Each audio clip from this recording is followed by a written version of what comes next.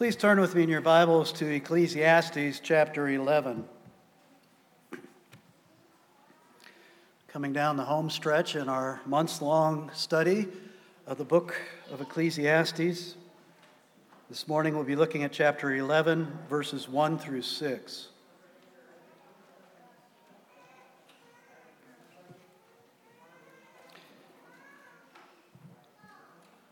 This is God's word. It is without error. It is powerful. It'll change your life. Please give it your full attention. Cast your bread upon the waters, for you will find it after many days. Give a portion to 7 or even to 8, for you know not what disaster may happen on earth. If the clouds are full of rain, they empty themselves on the earth. And if a tree falls to the south or to the north, in the place where the tree falls, there it will lie. He who observes the wind will not sow, and he who regards the clouds will not reap. As you do not know the way the Spirit comes to the bones in the womb of a woman with child, so you do not know the work of God who makes everything. In the morning sow your seed, and at evening withhold not your hand, for you do not know which will prosper, this or that, or whether both alike will be good. One of my favorite memories from when I was a child is when my family and some friends would make a trip in the summer to Conneaut Lake Amusement Park in western Pennsylvania. It was an old school amusement park, and it had one of those old fun houses. If you've never experienced that, it's one of the familiar tortures for anybody in the over 40 crowd. It was a building, a nondescript building, but inside the building it was full of a maze, basically a long set of hallways, pitch dark hallways, and the idea was to make your way through this dark maze all the way to the end. But while you're working your way through the maze in the darkness, strange creatures would pop out at you suddenly and scare the living daylights out of you. Or the floor beneath you would start to shift while you're trying to walk across it. Or you'd walk into a room and it would be slanted and you'd have trouble getting to the other side. Or you'd get a big burst of air in your face to scare you. Well, at that time, this particular time I'm thinking about, I was 4 years younger than my brother, and so if you know family dynamics, 4 years difference between siblings mean that you're not a buddy to your brother, you're an annoying pest, and that's who I was to my brother. And so when we'd get to Conneaut Lake, he would always ditch me, and as he'd run off with his friends to the park. But one day, he actually asked me if I wanted to go to the fun house with him and his friends. And I was thrilled. I thought, this is great. He's including me. He's never done this before. What I didn't realize is that his plan was to use me as a human shield while he and his friends tried to get through the fun house as quickly as possible.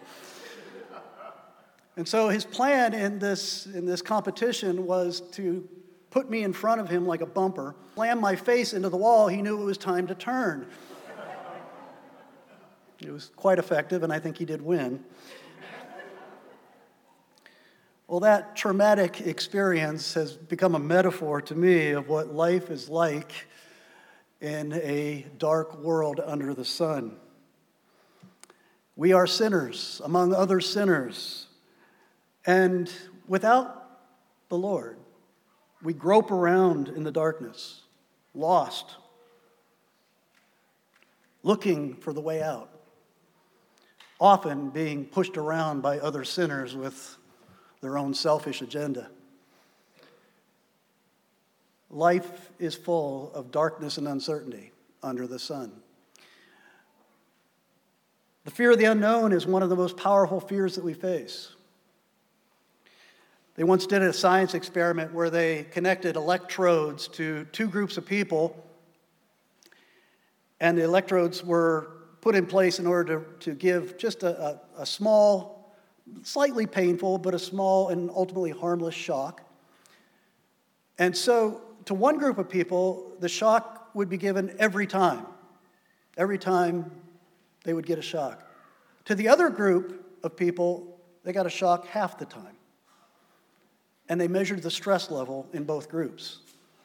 You would think that the group who knew they were going to get a shock every time when the button was pushed, they would be the ones with the most stress, but it was actually the opposite.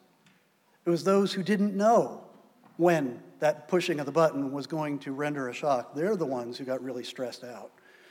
That's because as human beings, we don't like uncertainty. We'd rather have certain pain than the uncertainty of when pain is going to come.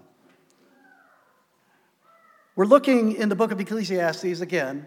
We're looking at a worldview that is limited to what you can see and understand and experience under the sun. The believer who writes the book is writing in the person of what we've called the professor. This professor is a character who embodies this worldly, materialistic worldview where he only knows what he can know by observing things by his physical senses. The believer who writes the book is trying to give us a sense of what it's like to live without any word from God, without knowing what God is doing, living in the dark under the sun without revelation. That's what the writer of the book is trying to get us to understand, to put ourselves in the shoes of a true materialist who can only know by physical means. And what he has affirmed over and over again, and he especially focuses upon here in chapter 11, is that life under the sun, life as we observe it in the material world, is full of uncertainty, full of unpredictability, full of chaos, and often full of injustice. And as a result, that's why he keeps saying over and over, all is meaningless. Vanity of vanity, all is vanity. And he says that this is really hard for people like you and me because we hate uncertainty. We hate chaos. But we don't know what God is doing. The professor, the character who's expressing himself in most of the book, he believes in God. He knows that God exists. Like anybody should be able to look at creation and say, yes, there's a powerful God there, a God who's involved in creation. But without God speaking, without God revealing truth to us, we can't possibly know what he's doing. That's what he said back in chapter 8. In verse 17, he says, I saw all the work of God, that man cannot find out the work that is done under the sun. However much man may toil in seeking, he will not find it out. God exists. God is sovereign. We've seen this over and over throughout the book. God exists and he's sovereign in this worldview, but God is remote. God is working in creation, but we don't know what he's doing because God has not spoken in that worldview under the sun with those limitations. And we are in the dark. 4 times, I read 6 verses to you, and 4 times in those 6 verses, the professor says, I don't know, you don't know, you don't know, you don't know. We live without knowledge. We live in uncertainty under the sun. So how do we face it? What the professor does is he gives, this whole section, at the end of the book, he's giving advice, recommendation. If that's your worldview, here's how you should live. And the advice he gives in face of the uncertainties and chaos of life is what he gives us in these 6 verses. There's a lot of truth here, as far as it goes. It's what I would call common grace wisdom. Wisdom that's available to anybody. Doesn't matter what religion, what philosophy, whether you're a materialist or a pagan, whatever you might be. This wisdom is something that you gain. Again, the professor only knows what he can observe. And so by observing the world under the sun, this is what he says. Here's the wise way to live. Again, he says wisdom is good. Here's the wise way to live. He says, first of all, accept the uncertainty. Accept it. Stop trying to manage it. Stop trying to control it. Because it's one thing to live with uncertainty about the future, but it's so much more frustrating to control something you can't control about the future. So accept the uncertainty. Submit to it. In verse 1, this is a verse I'm sure you've heard quoted before, but I know I always struggle to say, after many days. Why does he want us to throw our bread in the water, and why would we want the bread after it's been in the water, soggy after many days? Well, some interpreters think this just a figurative way of saying give. It's wise to be a giver under the sun. And so give your bread. Give it often. Give it in many places. That's why they'll look at verse 2 and they'll say when it says give a portion to 7 or even to 8, so you'll give to many people. Don't just give to a few, give to many. It's kind of a pay it forward idea. If you give your possessions to others, there's some reward that'll come back to you someday. That's how some interpret it. Some that even want to view it from a kind of that they don't see it as a under the sun perspective. They try to see it from a Christian point of view, and they'll tie it to what Jesus said in Luke 6:38, where he says, "Give, and it'll be given to you. Good measure, pressed down, shaken together, running over, will be put into your lap." But it doesn't fit the context of the book of Ecclesiastes. For one thing, in Ecclesiastes, you won't find any other verse that tells people to give under the sun, that giving is a wise way to live under the sun. It's not taught anywhere else in Ecclesiastes. So if that's what he's saying, it would be unique here. But what's interesting is the word cast. If you study the Hebrew language, what they'll tell you is that the words used for cast there actually means send. It's a better translation would be send. And most interpreters lately, at least, have tended to see this not as a commendation to give, but a commendation to invest.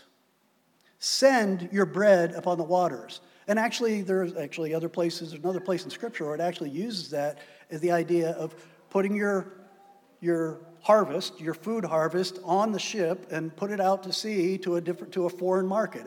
That's what this is alluding to. And I've become convinced that in the book of Ecclesiastes, it certainly fits the context better.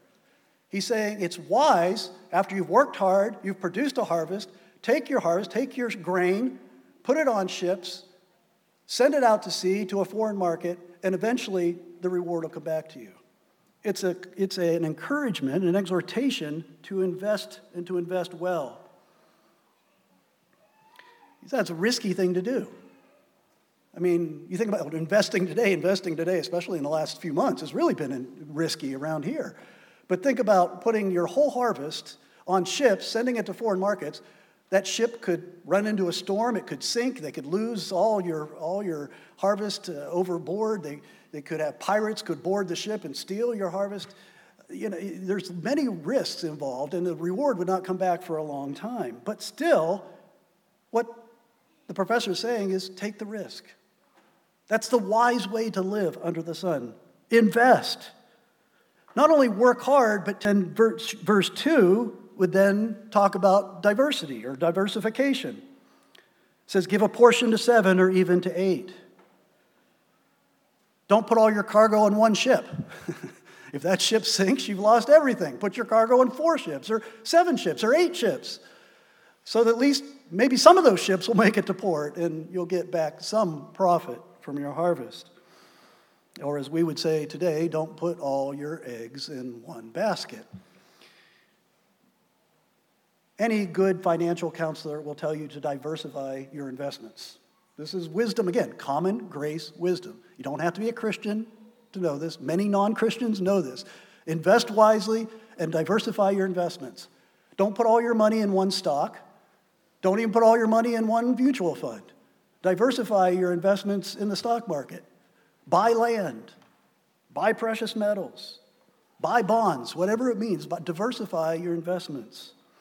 It's wise. It's a wise way to live under the sun. Why? Look at what his reason is. Why invest and why diversify? The reason is at the end of verse 2. For you do not know what disaster may happen on earth. It's because of this pessimistic, under-the-sun perspective he has. Life is chaotic. Life is uncertain. Hardships come. We face injustice. And in the end, we die. So diversify, invest and diversify because you don't know what tragedies are going to come. And then he actually talks about 2 of those possible tragedies or blessings in verses 3 and 4. He talks about clouds. He says saturated clouds are going to bring storms whether you like it or not. Trees are going to fall whether you like it or not. And we don't know when the storm's going to come. We don't control the weather. We don't know if that storm's going to come at a good time when we need, before the harvest, when we need, in a time of drought, we need rain in order to produce the harvest, Or could the storm come in the middle of the harvest and destroy our crops? In one case, it's a blessing. In the other case, it's a tragedy, and we don't control it, and we don't know the future. What about the tree? He says the tree could fall to the left or the tree could fall to the right. The tree could fall in your house, or it could fall in your yard, and you cut it up for firewood to get you through the winter. But you don't control it. You don't know what disaster may come, he says. I like to follow the weather. I like to try to predict the weather. People in the office always ask me, what's the weather for tomorrow? Because I'm always trying to check it out. I'm the one person, that's just one of my hobbies. I like to follow the weather. But I never can control it. If they come to me and say, hey, could you make a sunny day on Thursday because we're having a picnic Thursday night? I'd say, sorry, I don't control the weather. Isn't that really the lesson of the weather every day? You see what God is doing, but you don't know when, you don't know how, you don't know why. That's all that the professor is observing. The weather is a daily lesson for us that affects our lives tremendously, but we don't control it. It's an uncertainty. Well, then in verse 5, he talks about another aspect of life that is outside of our control. In verse 5, he says, as you do not know the way the Spirit comes to the bones in the womb of a woman with child, so you do not know the work of God who makes everything. It's one of the great mysteries of life. How deeply, how much greater our understanding is in the last few generations of the human gestation process. How the embryo develops in the womb. We know a lot about it, but we don't control it. And we don't know why. There's a lot of mystery. Why do the cells separate the way they do? Why do they duplicate? Why do they replicate the way they do? We don't understand. God is doing it, but we don't control it. And I can't pass by this verse without pointing out it is a clear statement from an under-the-sun perspective that recognizes God as a creator. God created us. And it's recognizing that this bones and spirit that's being formed in the womb is a child. Did you notice that? It's a child. God is putting physical body and soul together in the womb to form a child that should be afforded all the protection and right to life that any human being made in the image of God should have from conception to death. But we don't control it. And I know there are many different motivations for killing a child in the womb I've heard about, but I hazard to guess that a majority of the time it's an attempt to try to control the future. The child was unexpected. The child is seen as not a blessing but a tragedy, and the abortion is an attempt to control the future. But anyway, aside from all that, that's not really the point that the professor is making here. He's saying we don't control the weather, we don't control the trees that fall, we don't control the gestation process. God does these things, and we don't know what he's doing. We live in the dark. How then should we live? Well, we've already made the one point. We should live boldly. We should work hard. We should invest. We should take risks and live boldly because we don't know the future. Send your bread upon the waters. Give a portion to 7 or 8. I have to give you an aside here. One of our members, Ori Barron, was here in the first service, and he was in the financial department, the accounting department over at the university. And he told me after the first sermon, he said, there's something interesting about what you said. He said, you know that according to the experts in the financial advisement field, they say that diversifying into 7 or 8 sources is probably the ideal, which I thought was interesting. I don't know. I'm not, if you dispute that, talk to Ori, don't talk to me. But I thought, it's just interesting that that's in his field, that's what they say is about an ideal amount of diversification. But, invest, take risks. I think what the professor's saying here is something that we know from experience as well, is that we were created to be entrepreneurs. We were created to be productive. And part of stewardship is being willing to take risks in order to be productive. God provides things for us. God provides for us through our work. And then the fruit of our labor, we are to be good stewards of that. And part of being a good steward is to be willing to take risks, to be an entrepreneur, to invest wisely, to increase what we've been given and what we've worked to, the Lord has given us the ability to work to provide. It's interesting, it even shows up in the parables that Jesus told. You remember Jesus told a parable about one man who was given 5 talents, another man was given 2 talents. The man who was given 5 talents duplicated it, he earned 10 talents. The man given 2 talents turned it into 4 talents by investing and producing. And they were both commended and rewarded for being faithful. But there was the one man who was given 1 talent. Seems like the master had some insight there. He gave only 1 talent. What did he do with it? He buried it. Why did he bury it? He says it explicitly in the text. Because of fear. And Jesus is making the point. Now, he's making a much more deep spiritual point, but at least he's making the point that we are not to live under the sun in fear. Don't be so risk-averse that you do not produce. You do not fulfill your purpose on earth by producing, working hard, and investing well and being a steward of what you've been given. Again, this is common grace. Don't have to be a Christian to believe this or understand it. The world's way of putting it is nothing ventured, nothing gained. Derek Kidner says, if there's risk in everything, it's better to fail in living boldly than in living safely, hugging one's resources. I'm going to give you a little aside here again. I'm not going to in any way allude to what's right or wrong about wearing a mask during a pandemic. I've carefully not taken sides on that for a couple years now, and I'm not going to get into it this morning. What's the right or wrong thing to do? As my wife looks at me with her mask on. You decide what you want to do. But I'm worried about an undercurrent that this whole pandemic has revealed, is that we are a people without hope. We are a people who live too much in fear. Now, again, I'm not opposed to wearing masks. I've worn them. I'm just saying that we live in a culture that is paralyzed by fear. We don't live the kind of life. Again, this is common grace wisdom coming from the professor. And he says, live boldly. Yes, there are reasonable risks, protections against risk to take. But God does not expect us to find our security and safety and hope in the material things of this world. Even the professor recognizes that. We can't let fear, just like the man who was given 1 talent, we can't let fear paralyze us and hide from the risks out there in the world. Now, I don't know if you're talking about a pandemic, or you're talking about a degree, you're talking about an aspect of your job or a marriage or whatever it might be. He expects us to live boldly. We are created to make a difference, not hide in fear. So, we are to invest, to live boldly, to be entrepreneurs. Secondly, work diligently no matter what comes. Work diligently no matter what comes. Verses 4 and 6, he says, he who observes the wind will not sow, and he who regards the clouds will not reap. In the morning sow your seed, and at evening withhold not your hand, for you do not know which will prosper, this or that, or whether both alike will be good. Don't concern yourself about the storms that are going to come.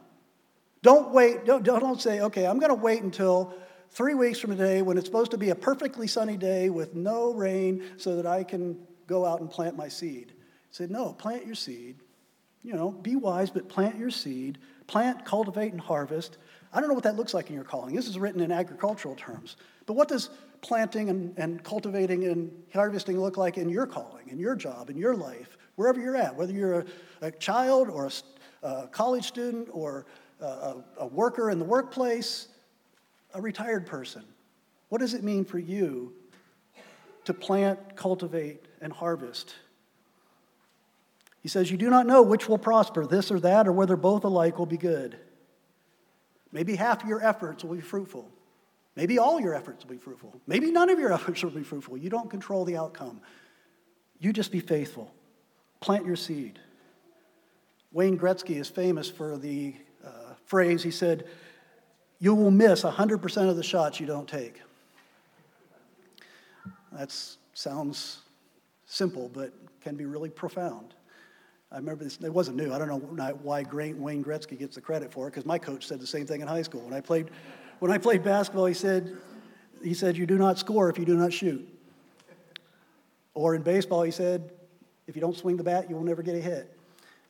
It's that same idea. This is really all the professor's saying. Common grace wisdom. It's what we used to call the Puritan work ethic. How many times has the professor said, in light of all the uncertainty and injustices and dangers and everything out there in the world, how often has he said, work hard. Eat your bread, drink your wine, work hard. Here he adds that another element, invest. Be a good steward of whatever you earn, whatever you produce. Be a good steward, invest it well, be an entrepreneur. He says all of that. The bottom line is, just be faithful. Just work hard today.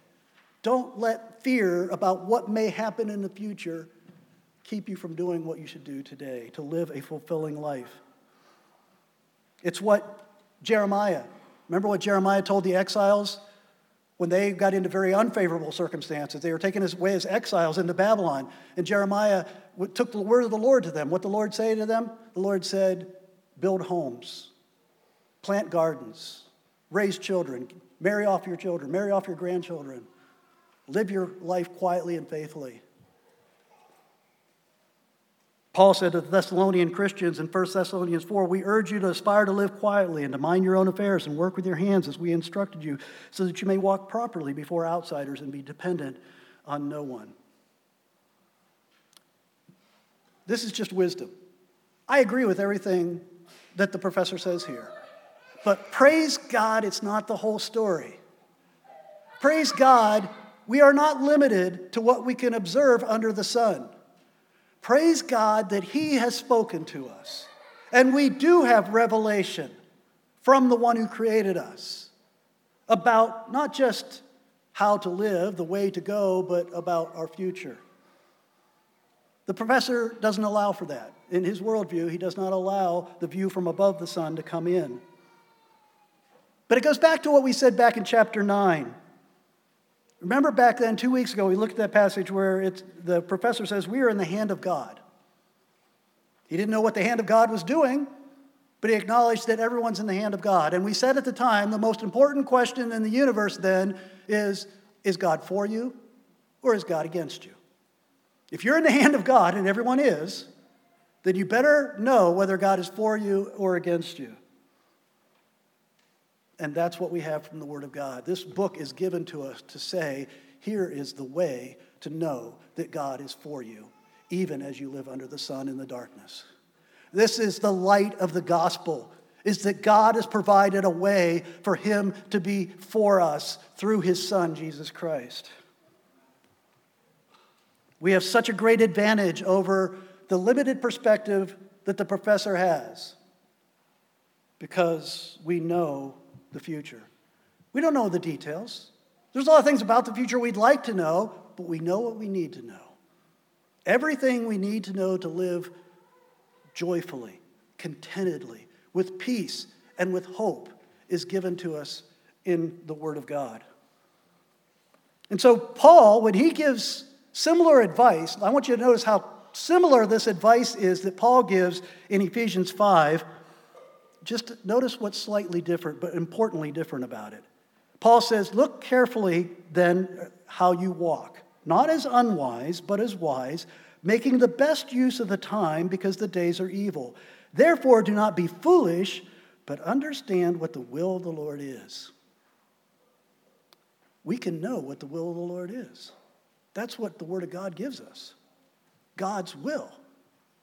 All that we need to know about God's will, the light that we need in the midst of our darkness and uncertainty, is given to us in His Word. It is sufficient for faith, life, and every aspect of life.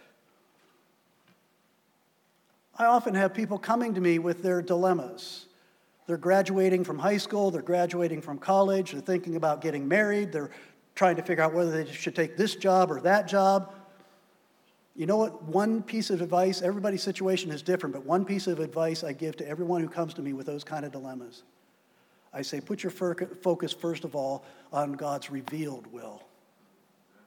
Put your focus here. Be faithful to what he has revealed about his will for your life in his word. I know it's not specific about who you're supposed to marry. I know it's not specific about what job you should take. But if you live by these principles, God will guide you. God will bless you. God will give you the wisdom in his time. But just focus on his revealed will. And trust God for your future. He has given us what we need. And that brings me to the last point. The most important thing that we have that the professor didn't have in his under the sun perspective is that we are given the certainty about our futures that we need to know to live well today. No matter how many uncertainties and dangers we face in this life under the sun, there are two absolute certainties that we have according to the Word of God, according to what Paul wrote in 1 Corinthians 15. The first certainty we have is something that happened in the past. As Paul says, Christ died for our sins in accordance with the Scriptures. He was buried according to the Scriptures. He was raised on the third day according to the Scriptures. Because of the certainty of Christ dying in our place, paying the penalty for our sins, we know that our sins are forgiven, and that when God looks at us, he sees not sinners under his wrath deserving of eternal condemnation, but he sees us robed in the righteousness of Christ, his children adopted by grace. We are accepted by God. We are reconciled to God because Christ died for our sins, was buried, and raised on the third day. The second certainty we have is about the future. This Jesus Christ, who was raised from the dead, is seated on the throne, and he is coming back to complete our salvation, to deliver us finally from sin and suffering and death. We are certain about that. Death will be swallowed up in victory, we read in 1 Corinthians 15. We will all be changed at the last trumpet. And we live with that. We don't control the storms, speaking of it.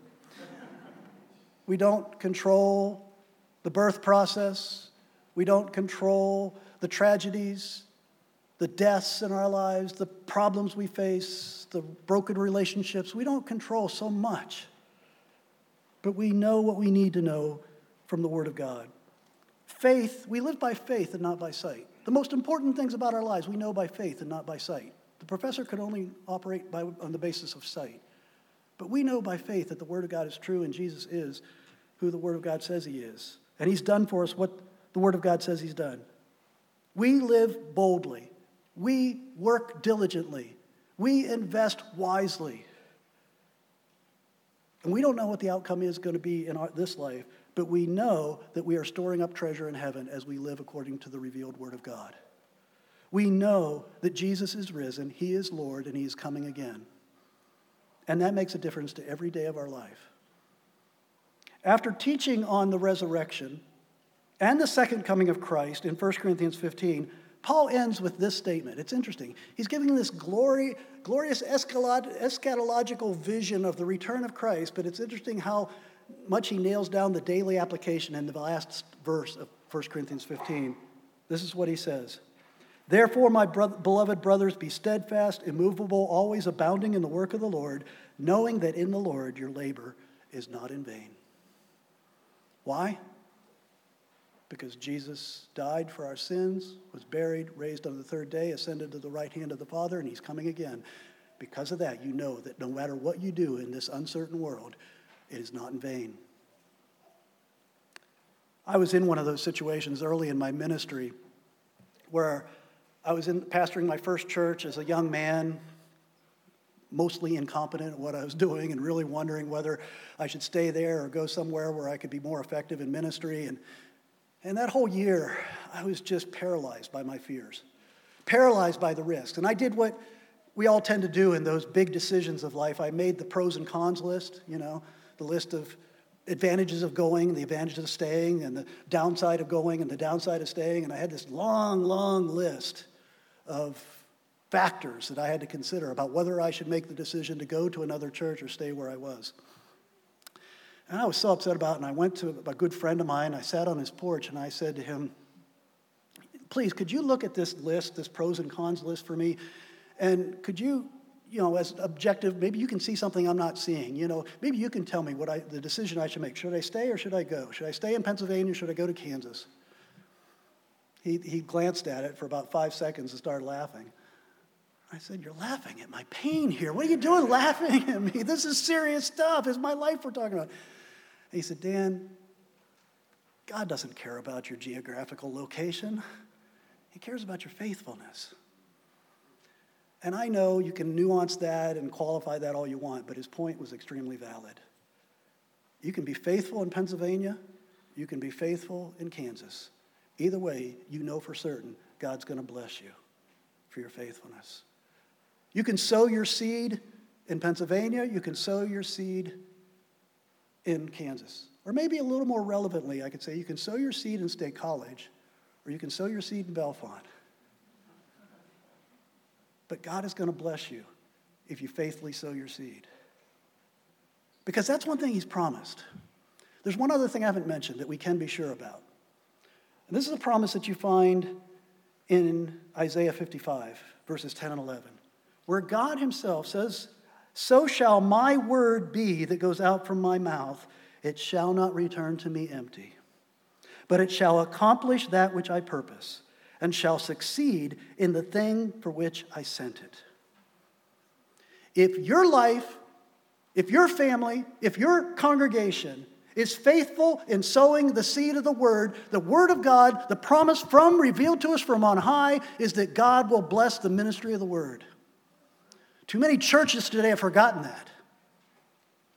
The only assurance we have in personal ministry or church ministry is if you are faithful in declaring and sowing the word of God, God will bless that. That doesn't mean you're going to have a huge congregation, necessarily. It might. God might use the word to bring condemnation upon the enemies of the kingdom, whatever. But it will accomplish what he intends it to accomplish. He's promised that. That's a certainty in this dark world. Work hard. Enjoy the fruit of your labor. Invest wisely. Be productive. But trust every day that the word of God is true. Jesus is who he claimed to be. He accomplished what he claimed to accomplish. You are saved by grace, and you are destined for the eternal kingdom of glory because of what Christ has done for you. Let's pray. Father, this is a dark, difficult world, and we get our faces slammed into walls quite a bit. And sometimes it's other sinners pushing us into them. But Lord, you are faithful. We don't know the way out. We don't know what the future holds. We don't know if we have another day, another year, another decade, or even another second. But Lord, we are in your hand. And you have spoken. You have revealed to us your Son. And because of what he's done for us, we know that as we are in your hand, all things work together for our good, as you've given us a love for Christ. We are his people. He is for us. Thank you, Lord, for revealing that to us by your word. We pray this in Jesus' name. Amen.